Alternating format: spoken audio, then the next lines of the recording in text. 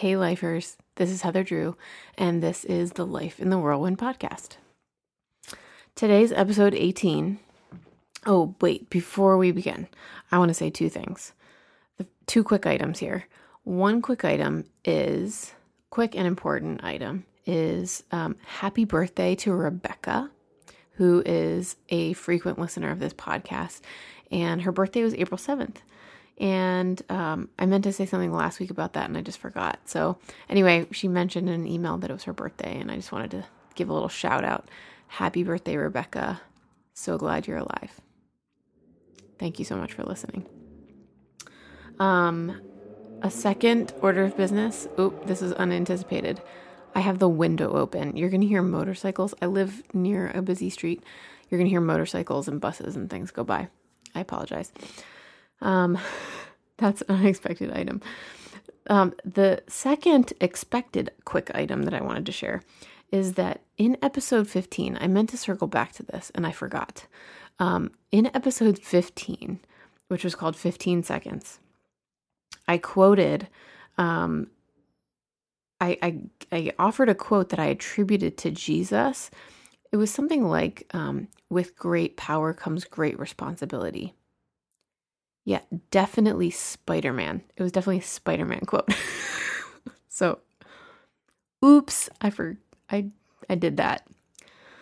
I literally attributed a Spider-Man quote to Jesus. So if you went flipping through your Bibles looking for this fabulous sentence, I mean, it's a very Jesus-like thing to say. So you can find truth anywhere, people. Spider-Man. Honest mistake. Sorry about that. And thanks to Ashley who pointed that out, and some very hilarious goings on happened about that. Got made fun of a bunch, and I appreciate it. No problem. It's fine. It's cool. Okay.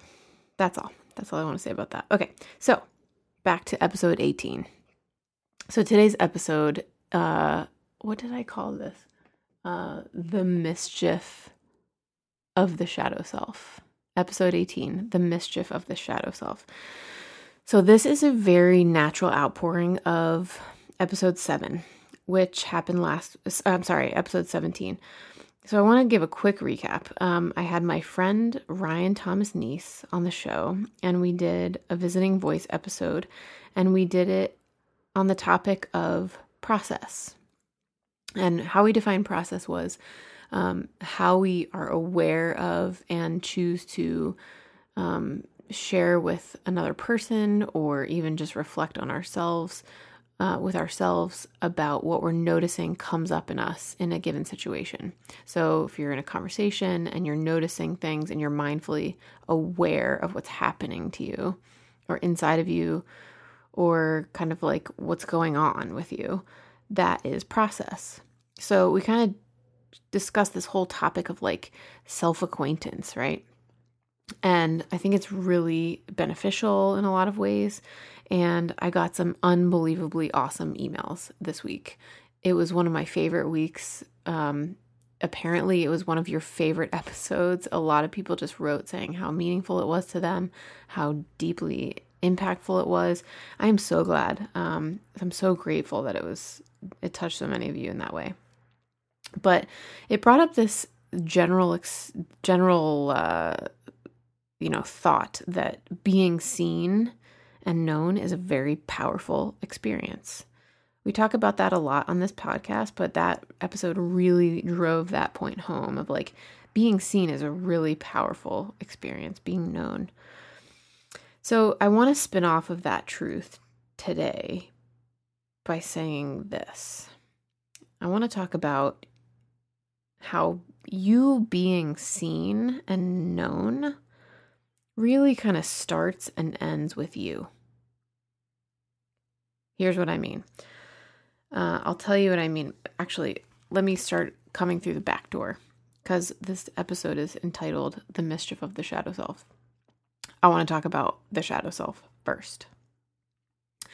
So the shadow self is the part of us where we contain these aspects of ourselves that we deny because we believe that these parts will be rejected by other people. So it's not even necessarily what we reject about ourselves, but it's what, as we manifest these aspects of ourselves, we either see other people being rejected for these qualities, or we ourselves have been rejected for these qualities, or we fear that we will be rejected for these qualities. So we sort of put them in this box, or we put them in this intersection of ourselves that we call the shadow self. So here's something to know that's important, that's going to matter for the rest of this episode. The shadow self, the things that live in that place, they are not dormant. They are not sleeping. They are fully operative. So that is to say, it's always at work. The stuff that's in that area of ourselves is always at work, but it works in secret. And it isn't held to account in the way other parts of ourselves are. So it isn't brought into the light. So we'll come back to why that matters later in just a few minutes. But why do we do this? Have you ever thought about this? Like, is this a new concept for you? I don't know if it is. A lot of people don't think about this very often, but why do we do this? I think that, coming back to episode 17, what we talked about, I really believe that a few of our most fundamental desires in life as human beings is, first of all, to belong, and second of all, to be loved just as we are. And those are great desires, right? But how many of us live with very powerful and real memories of, in some shape or form, feeling shame about certain parts of ourselves? Whether it's implicit, like you get a mixed message or sort of a subtle message that these parts of you are not okay, or you've had explicit messages directed at you, like your crying means that you are weak, or whatever that looks like, whatever that means for you. So there are these parts of ourselves that we've had these experiences, and so we put them in the shadow. We hide them. So the experiences of both deep shame, so remember that shame is not like I did something bad, but I am bad.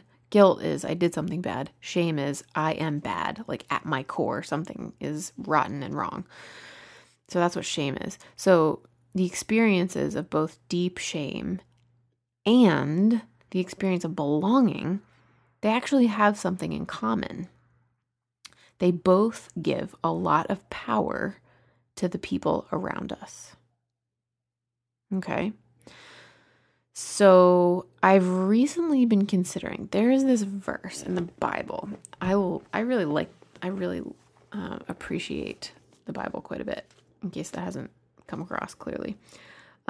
There's this really weird and interesting, slightly controversial verse in the Bible that says, it's in the book of Luke, and it's in chapter 14, verse 26.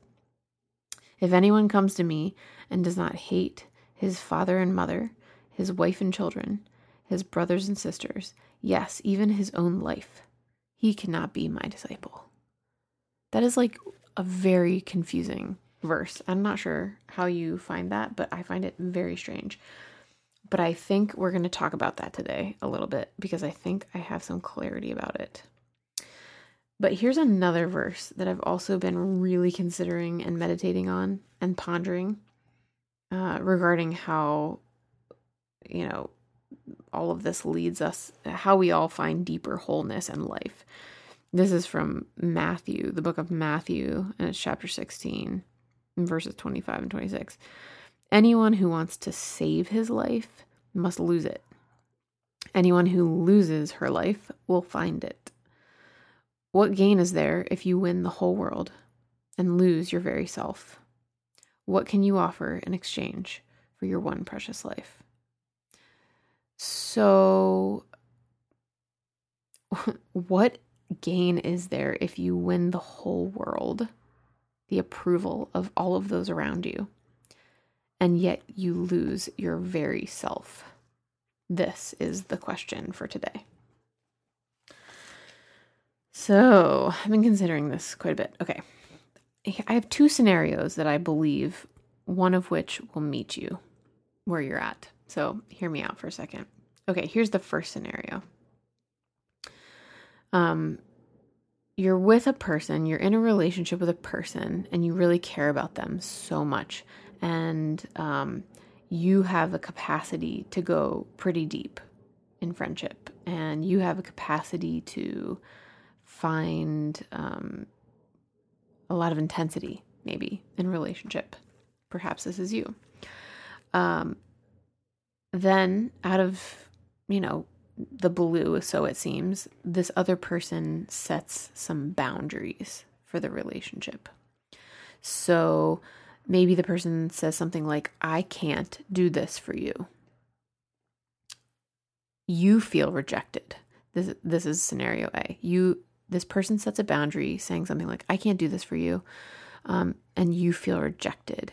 You can't accept this fact that someone else isn't able to offer you something that you expect, right? And what you really want is this like depth and this endless love and acceptance and care and giving from the other person. And they say, I cannot do this for you. Does that hit home? Maybe that's you. Okay. By the way, this is not meant to shame you. I promise this has a purpose and it will be healing, I hope. Here's scenario B. You're a different person. This is a totally different scenario. You are in a relationship with a person. This always involves relationships. This is kind of how we encounter ourselves the most, probably.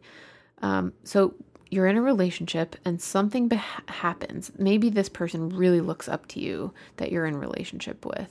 Maybe you are like a teacher or a mentor or the kind of person that like people just look up to naturally. It's just people come to you, they seek you out for advice, for wisdom, whatever. And something happens between you and that person, again, sort of out of the blue, so it seems, feels disappointed in you. Maybe they are a little bit disillusioned. Maybe something happens and you become a little more human to them.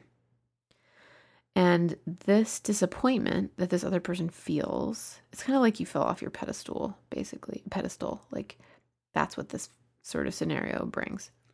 And this disappointment leads that person to sort of backing off, not pursuing you as often for your wisdom or your insight as often or in the same way or whatever that looks like.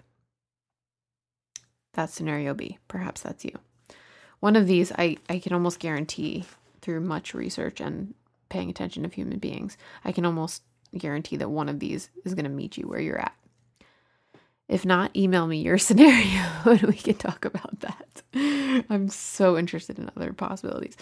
Anyway, those are the two I thought of.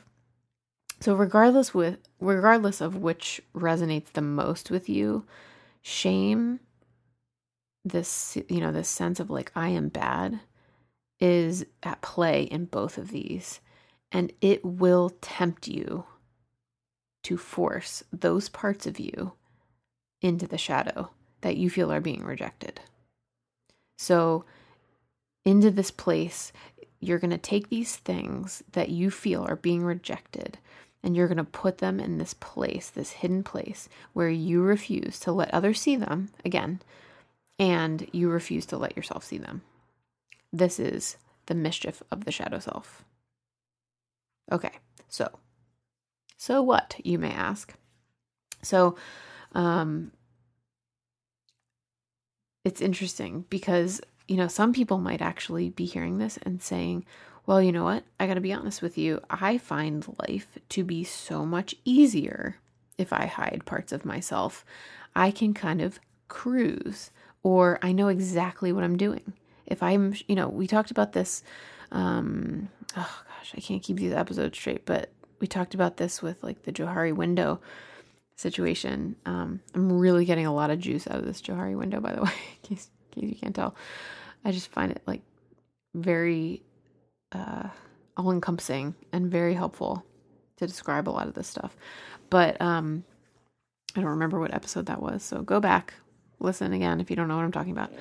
listen to some previous episodes. Can't remember which one. But maybe you're that person. You're like, oh yeah, I know I'm putting on this facade because I know it's easy and I'm familiar with it and I'm good at it and I'm actually happy. I don't need people to see these things and I'm just going to shove them down. Maybe that's you. But I would argue, as usual, that the things that we typically find as easy are usually far more costly overall in the long run. So I really believe that anything that lives in the dark, anything that lives in the shadow grows to be very mischievous, and I dare say dangerous.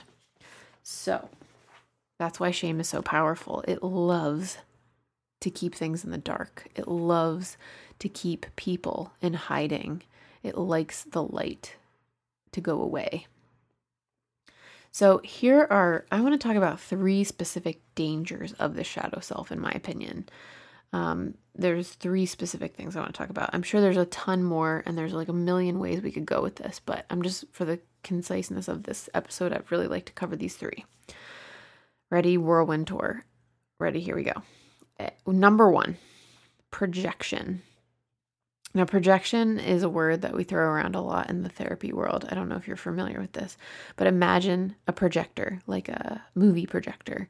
So it takes something that's inside the camera and it projects it onto a large screen, right?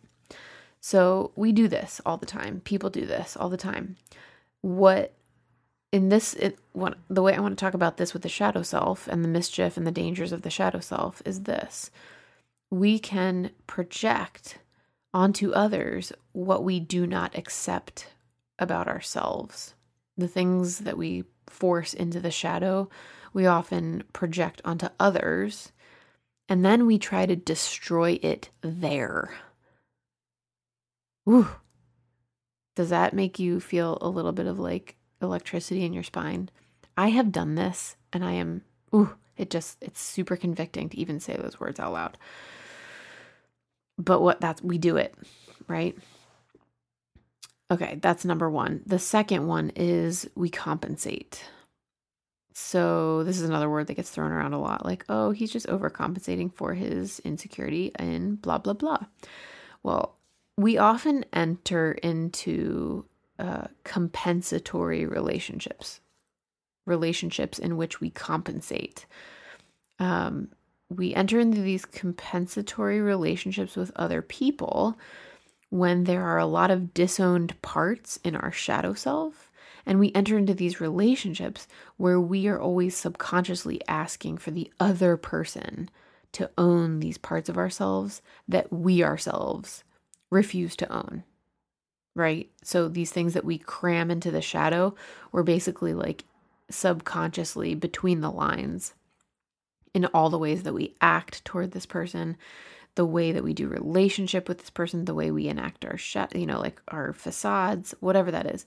We're constantly asking this other person to compensate for the shadow self and own these parts of us that we refuse to own ourselves. But let me tell you the most dangerous thing about compensatory relationships. They are the easiest place to hide our true selves. So this is a situation, here's a spoiler alert, these are going to get worse and worse. These dangers, they're like increasingly more dangerous as I go on. This is the second one. So it's a little more dangerous than projection, I think, because I think with compensation, I think our shadow selves grow to be more icky, more dark, more hidden. And I am a firm believer that whatever is in the dark grows in the dark and not in pleasant ways. So that's compensation number 2. I'm taking a drink. Oh, there's a little nice rain going on outside. That's pretty. Okay. Number 3, fragmentation. So shadow self is often self-perpetuating. Like I said, this is the third one, and it's the most dangerous in my opinion. It's the stuff in the shadow is self-perpetuating. The more we hide, the more we feel we need to hide.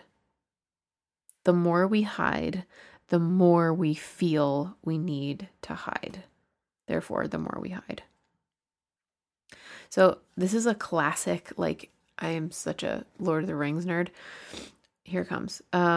If you've ever read or seen these stories by Tolkien, J.R.R. Tolkien, Smeagol is this guy who he's a hobbit, and he finds this ring, and it's a very powerful ring. It's full of magic, and it's a very strong metaphor of like the world. You should really read these books or see these movies. They're very powerful for the world, like very good metaphors.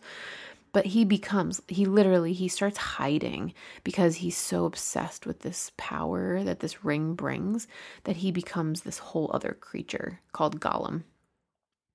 And Gollum is born in the shadows, literally. So Smeagol becomes Gollum, this other version of himself in the shadows. And it's all through this obsession with power and obsession with hiding and secluding and things like that. So, you know what I'm talking about if you've seen these or read these before. But here's the thing about fragmentation. There comes a point where our cutting off of ourselves, or like our cutting off of awareness of so very many parts of ourselves, it's almost like we become different personas. Like we take on different personas. So when we're with this crowd, we're this person. When we're with that crowd, we're that person. And soon we have these different personas, so many different personas, we don't even remember who we actually are. And this is not even covering stuff like dissociation or, having sort of these different identities happening. Like we take on these different identities given the level of traumas that we've been through, various things like that. But this is fragmentation at its core. And when this fragmentation occurs, where there's so many parts of us that are disconnected, that we become like different people almost, like we take on these different personas. When this occurs, we not only lose touch with ourselves, but inevitably it requires that we lose touch with how we are impacting others, because we don't have the strength to really own up to how we're impacting others. Because, what's most dangerous about all this is that like we lose this ability to exchange love with people. We are created to participate in the exchange of love. And when I say the exchange of love, like I think when the word love, this is a sidebar. When we hear the word love, we often think about feelings or romance or euphoria. This is a poor definition of love. My definition of love for this episode and forevermore, until I say so otherwise, is that it's this exchange, this participation with the other. So it's not even like a give and a take. It's an exchange. That's all I can say. It's like a loop or something between you and another person. So the more we lose touch with ourselves, the more fragmented we become, the more we lose touch with how we're impacting others, the less we can participate in this exchange, this loop that we call love, that we are created to participate in. So like that's just a key phrase for you to know. Like if you are created to participate in something and you aren't able to participate in it, that's trouble.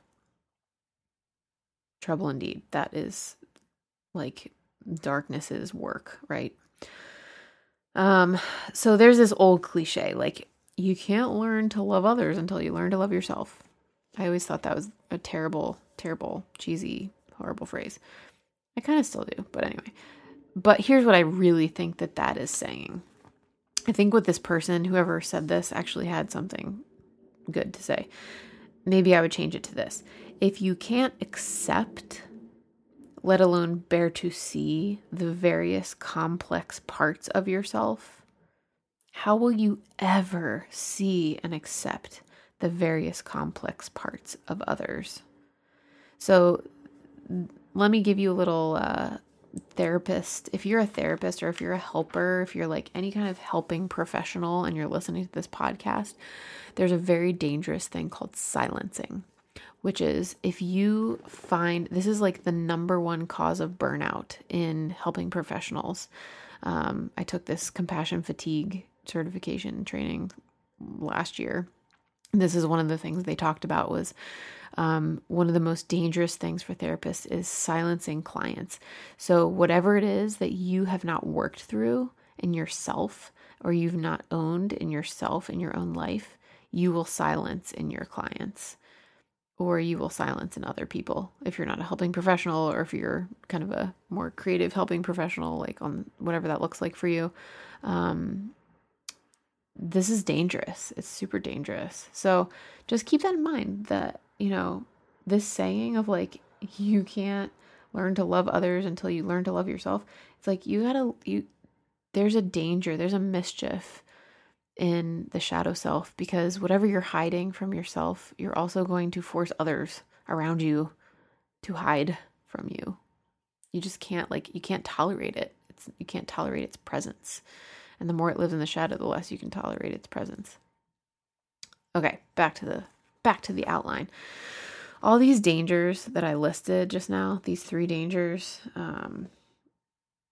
which are projection, compensation, fragmentation, all these dangers that I just listed have something in common, very specific. And that is that we let other people tell us if we're okay or not. We're so influenced by other people. We give a lot of power to others. So I have a confession for you guys. I do this. 2 things that are true of my personality is this. Vulnerability time. 1, I love brilliant, wise, grounded teachers. That's just like my personality. I love gurus. I love looking up to people. I'm very Mary Magdalene in this way. Like, this is why I relate with her so much. Like when Jesus walks in the room, Mary Magdalene is like on the floor at his feet, listening, like ready to absorb like a sponge. That is me. That's my personality. With that comes as a, counter product, I am a very good disciple. I am a very good student. I'm very good at sitting at the feet of other people who I find brilliant, wise, and grounded and all that. So this puts me at a specific disadvantage. Whoever I consider to be a good teacher, I give them a lot of power. Yep. I just confessed that out loud on public podcasting because vulnerability is real and I want to model it, right? I feel like a little vulnerability hangover right now.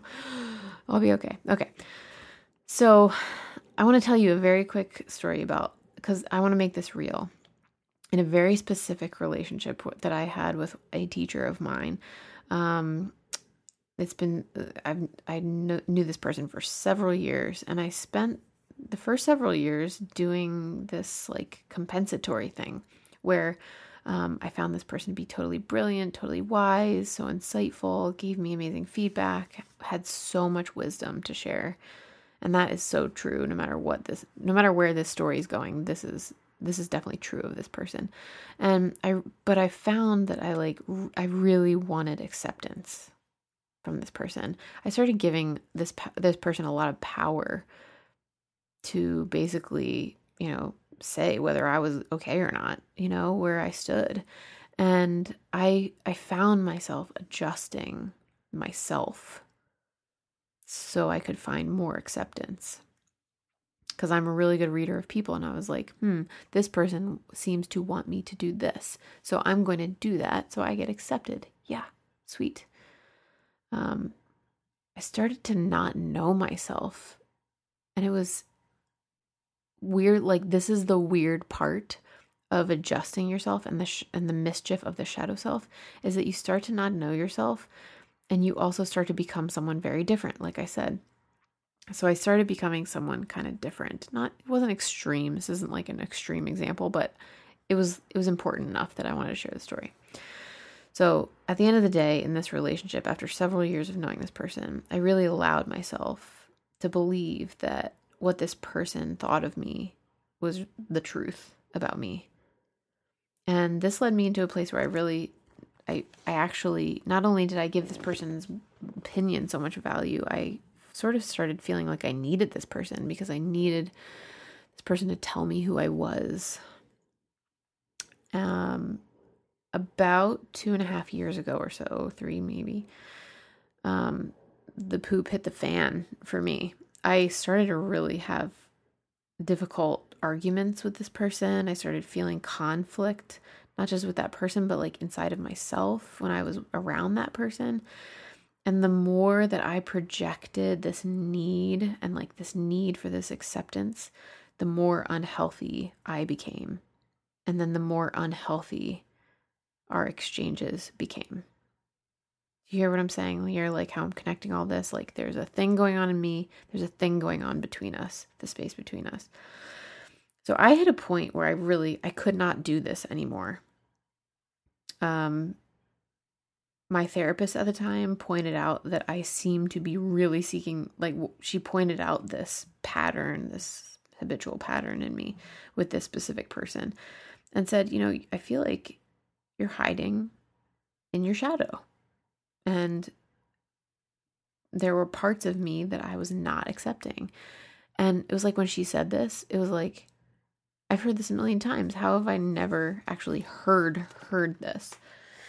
It was a very powerful and poignant moment for me. So all that happened. For all of my flaws, one of my greatest strengths is that when the lights actually come on for me in a given area, I do not waste time. If I see something, I get fierce about it. I get fierce about pursuing it. I get fierce about growth. So that's what happened. The lights came on. I got fierce about this. So here's what I did. I read a ton of books. Some of these books, a couple of you actually have asked me to give you a book list, which I'm going to do. I'm actually going to publish on my blog, the blog section of this, a really good reading list for all of you to check out. But here are some of the books that I read. One was Teresa of Avila's Interior Castle.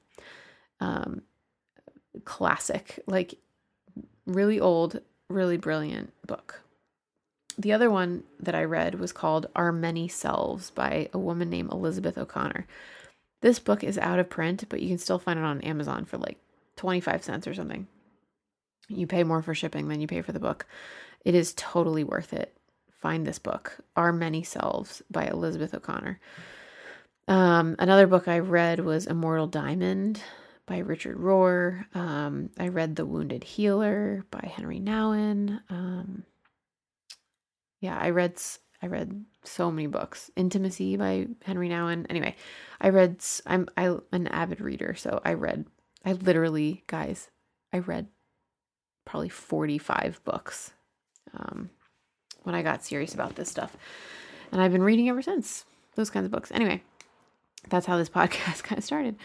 So I got really serious about getting acquainted with the parts of myself that I had banished to the shadow. And I really, what I took on was I invited these parts of myself. It was like I was inviting them over for tea.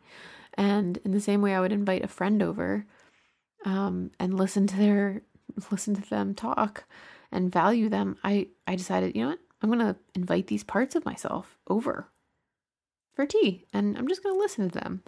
And I know that sounds a little crazy, but I promise you it was awesome. What I realized over this time was that these parts of me were equally messy and complex and fascinatingly layered and beautiful. So, an unanticipated result, I suddenly, almost in the background of all of this is like a 1.5 year long process that I went through, probably. In the background of all of this, totally unbeknownst to me, I stopped operating out of this felt need with this mentor of mine, this teacher of mine, that I had put so much pressure on to love and accept me.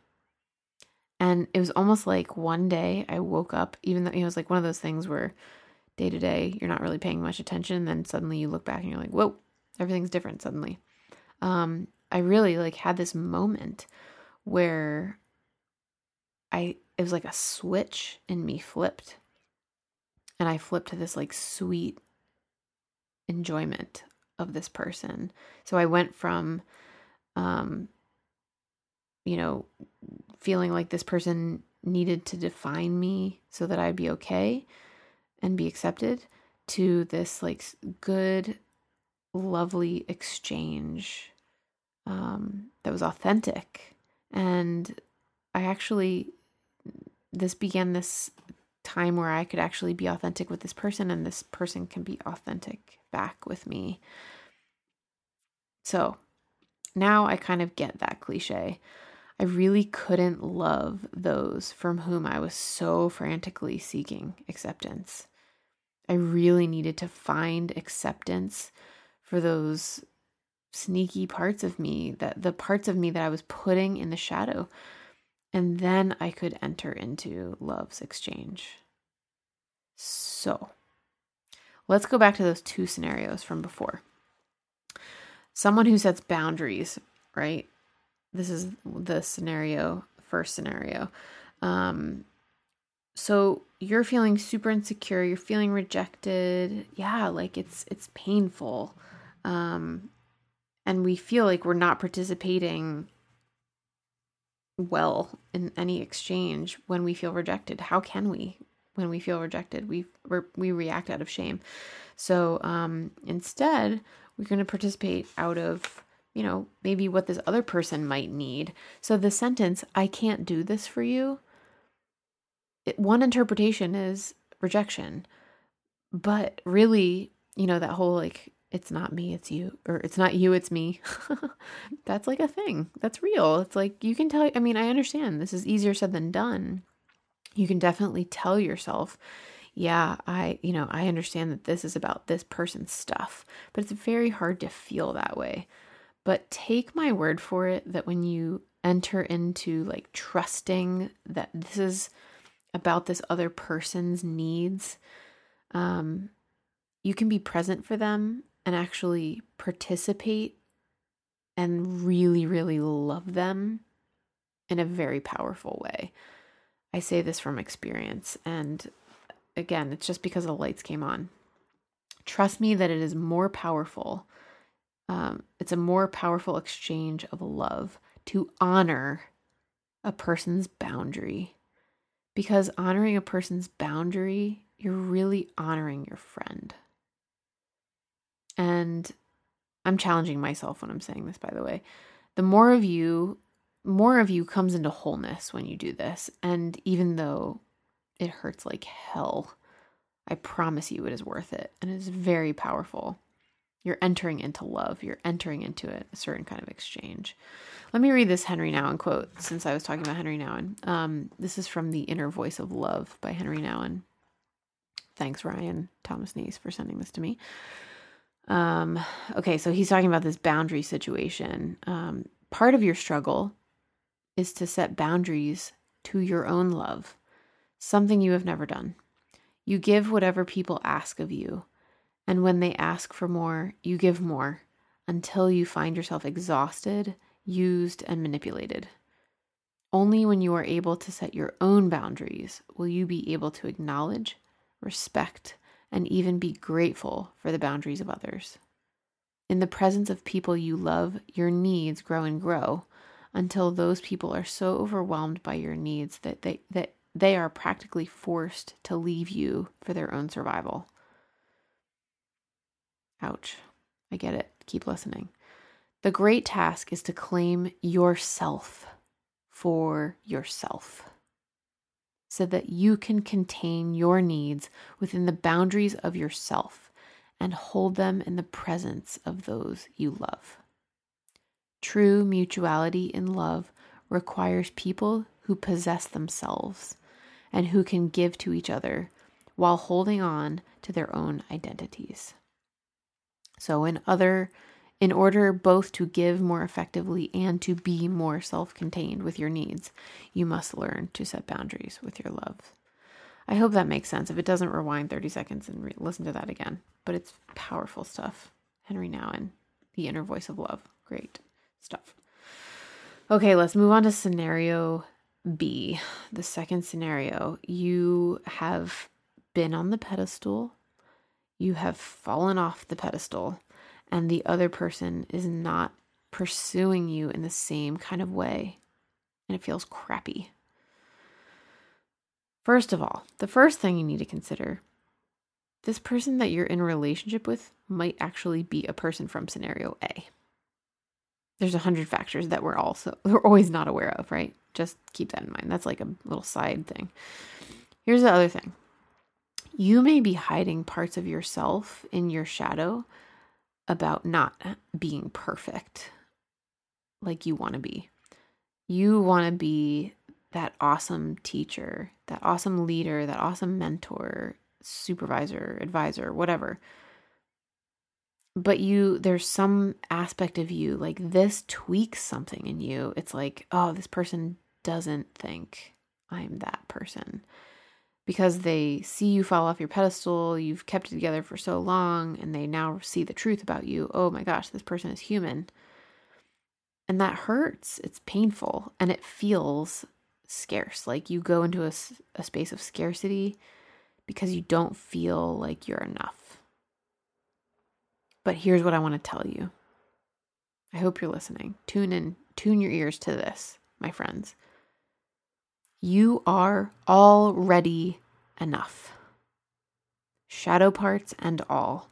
Your messy parts, your imperfect parts, the parts of you that screw up, the parts of you that disappoint, they are all enough. You are already accepted and you are already chosen. Even if a student or a mentee or a supervisee or a friend, whatever, does not seek you out. You are already chosen. You are already accepted. Your insight already matters because you were made so very good. Let me read to you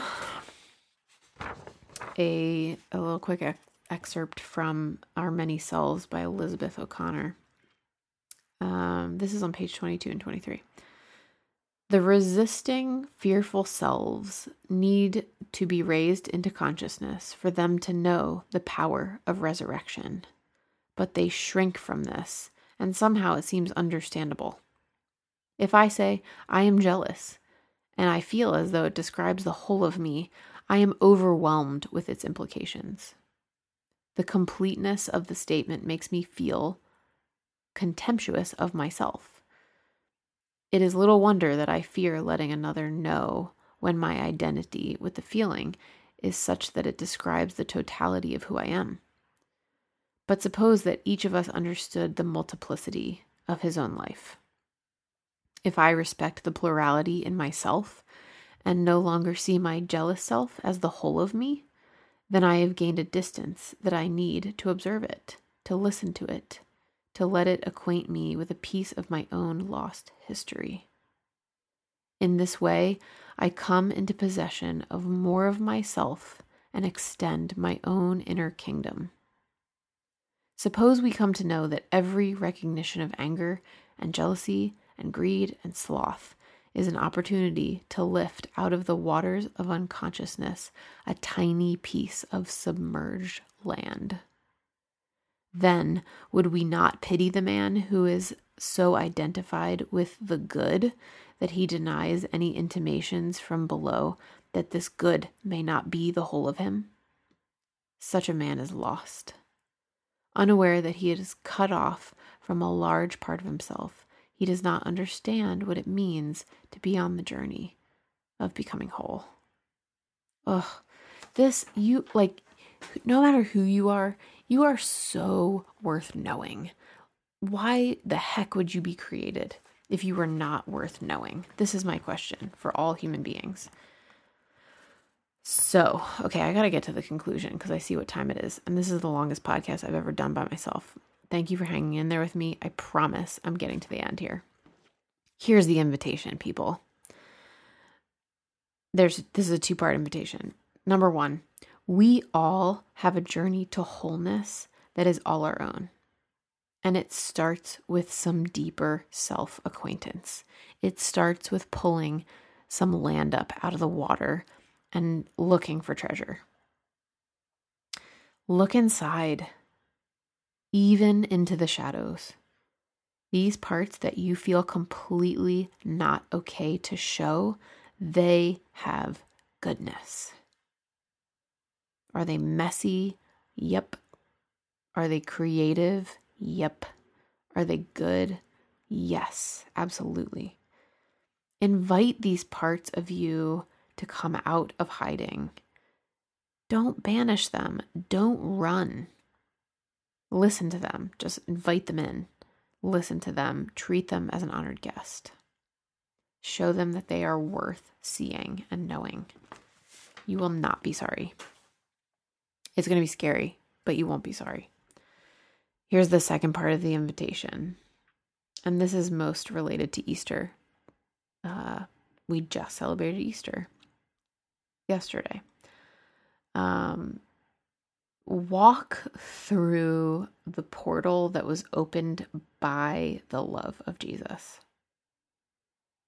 Jesus, I'm not sure how familiar and acquainted you are with him.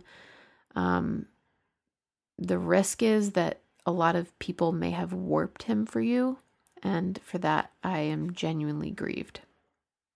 So get to know him, because he's the embodiment and the unavoidable portal of love.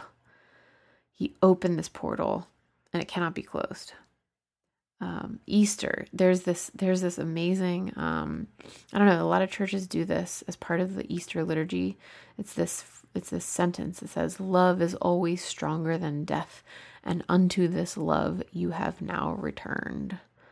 It's like, that's what that means. That's what resurrection means. That's the message of resurrection, of new life, of all things being made whole, being made new. It's that we take part in this exchange of, love, capital L love. Not just with the parts of you, but the parts of others. And every time we walk through this portal, every time we engage with this exchange of life and love, we are literally taking part in a kingdom of aliveness instead of death. It's like, this is what we're made for. So I know that sounds a lot to ask, but the portal is already open. So choose to step in and step in to love's exchange with yourself and with others. That's the invitation. I wonder what that will look like for you. Okay. I'm going to give you a blessing now. I've been reading a lot of stuff, but there's a lot of good stuff on my shelf that I really want to share with you. So this is a poem. Not everyone's a poetry fan, but I guarantee this is going to speak something to you. Mary Oliver, one of the most famous poets in our world, our modern world. This is called The Journey. One day you finally knew what you had to do and began, though the voices around you kept shouting their bad advice, though the whole house began to tremble and you felt the old tug at your ankles. "Mend my life," each voice cried. But you didn't stop. You knew what you had to do, though the wind pried with its stiff fingers at the very foundations, though their melancholy was terrible. It was already late enough, and a wild night, and the road full of fallen branches and stones.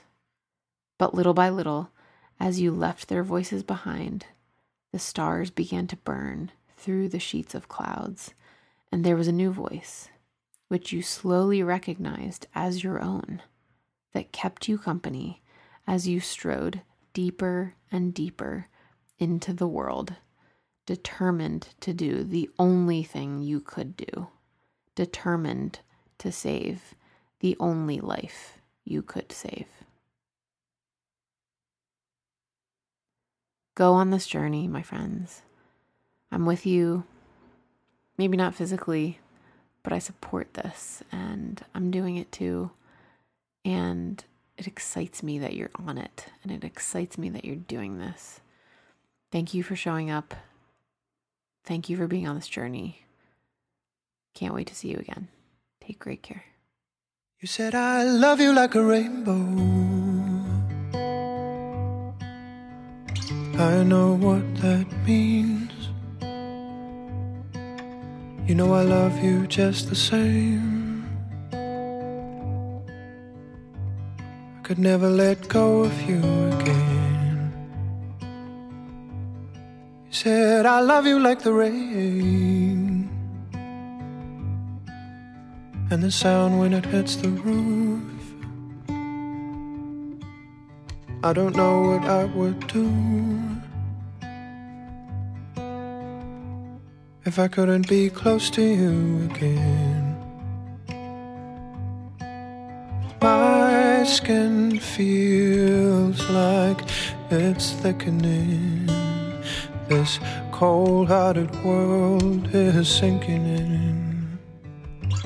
We've seen enough to know how deep we're in. But with you I feel free. We've come through the darkest shades of blue to a new and brighter point of view.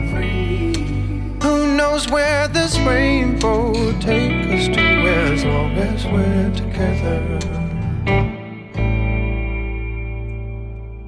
Said you love me like no other. I know what that means. You know I love you just the same. I could never let go of you again. You said you love me like the color in the earth and in the sky. When we spoke of what we'd been through, and tears fell softly on you and I. My skin feels like it's thickening. This cold-hearted world is sinking in. We've seen enough to know how deep we're in. But with you I feel free. We've come through the darkest shades of blue to a new and brighter point of view. Who knows where this rainbow will take us to, as long as we're together. But with you I feel free. We've come through the darkest shades of blue to a new and brighter point of view. Who knows where this rainbow will take us to, as long as we're together. Because with you I feel free. Because with you I feel free. Because with you I feel free, yeah.